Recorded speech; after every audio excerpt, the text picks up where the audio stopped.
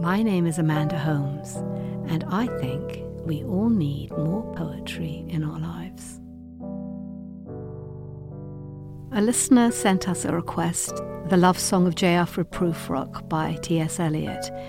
She said, I think we all face a situation where we have a Prufrock moment, hesitating to take action and indeed asking ourselves, do I dare disturb the universe? She goes on a personal level, it reminds me of someone I greatly love and to whom I should have once asked an overwhelming question. And I thought about this before finally deciding to record it because it is rather a long poem, but I think it's also quite familiar to a lot of us, so once we get on board with it, we can just go with the flow. The poem starts with a quote from Dante's Inferno, which suggests that the speaker is only disclosing his story because he's in hell, and he knows that anybody who's in hell will never return again to the land of the living, and therefore his secret is safe. So even if we can't speak Dante's Italian, we get the sense that beginning your love song with a quote from Dante's Inferno is rather an inauspicious start. It says, "S'io credessi che mia risposta fosse a persona che mai tornasse al mondo, questa fiamma staria senza più scosse. Ma perciò che giammai di questo fondo non torno vivo alcun, si odio il vero, senza tema d'infamia ti rispondo." The Love Song of J. Alfred Prufrock by T.S. Eliot. Let us go then, you and I, when the evening is spread out against the sky like a patient etherized upon a table. Let us go through certain half-deserted streets, the muttering retreats of restless nights in one-night cheap hotels, and sawdust restaurants with oyster shells, streets that follow like a tedious argument of insidious intent, to lead you to an overwhelming question. Oh, do not ask, what is it? Let us go and make our visit. In the room the women come and go, talking of Michelangelo. The yellow fog that rubs its back upon the window panes, the yellow smoke that rubs its muzzle on the window panes, licked its tongue into the corners of the evening, lingered upon the pools that stand in drains, let fall upon its back the soot that falls from chimneys, slipped by the terrace, made a sudden leap, and seeing that it was a soft October night, curled once about the house and fell asleep. And indeed there will be time for the yellow smoke that slides along the street, rubbing its back upon the window panes. There will be time to prepare a face to meet the faces that you meet. There will be time to murder and create, and time for all the works and days of hands that lift and drop a question on your plate. Time for you and time for me, and time yet for 100 indecisions, and for 100 visions and revisions before the taking of a toast and tea. In the room the women come and go, talking of Michelangelo. And indeed there will be time to wonder, do I dare?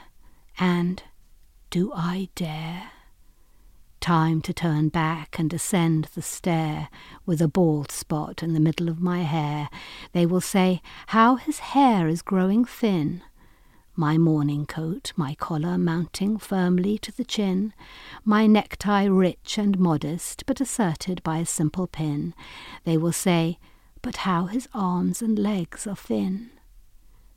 Do I dare disturb the universe? In a minute there is time for decisions and revisions, which a minute will reverse. For I have known them all already, known them all, have known the evenings, mornings, afternoons. I have measured out my life with coffee spoons. I know the voices dying with a dying fall beneath the music from a further room, so how should I presume? And I have known the eyes already, known them all, the eyes that fix you in a formulated phrase. And when I am formulated, sprawling on a pin, when I am pinned and wriggling on the wall, then how should I begin to spit out all the butt ends of my days and ways? And how should I presume? And I have known the arms already, known them all, arms that are braceleted and white and bare, but in the lamplight downed with light brown hair. Is it perfume from a dress that makes me so digress? Arms that lie along a table or wrap about a shawl, and should I then presume? And how should I begin? Shall I say I have gone at dusk through narrow streets and watched the smoke that rises from the pipes of lonely men in shirt-sleeves, leaning out of windows? I should have been a pair of ragged claws scuttling across the floors of silent seas. And the afternoon, the evening, sleeps so peacefully, smoothed by long fingers, asleep, tired, or it malingers. Stretched on the floor here beside you and me, should I, after tea and cakes and ices, have the strength to force the moment to its crisis? But though I have wept and fasted, wept and prayed, though I have seen my head grown slightly bald brought in upon a platter, I am no prophet, and here is no great matter. I have seen the moment of my greatness flicker, and I have seen the eternal footman hold my coat and snicker, and in short, I was afraid. And would it have been worth it, after all, after the cups, the marmalade, the tea, among the porcelain, among some talk of you and me, would it have been worth while to have bitten off the matter with a smile, to have squeezed the universe into a ball, to roll it towards some overwhelming question, to say, I am Lazarus, come from the dead, come back to tell you all, I shall tell you all, if one, settling a pillow by her head, should say, that is not what I meant at all. That is not it at all. And would it have been worth it, after all? Would it have been worth while, after the sunsets and the dooryards and the sprinkled streets, after the novels, after the teacups, after the skirts that trail along the floor, and this and so much more?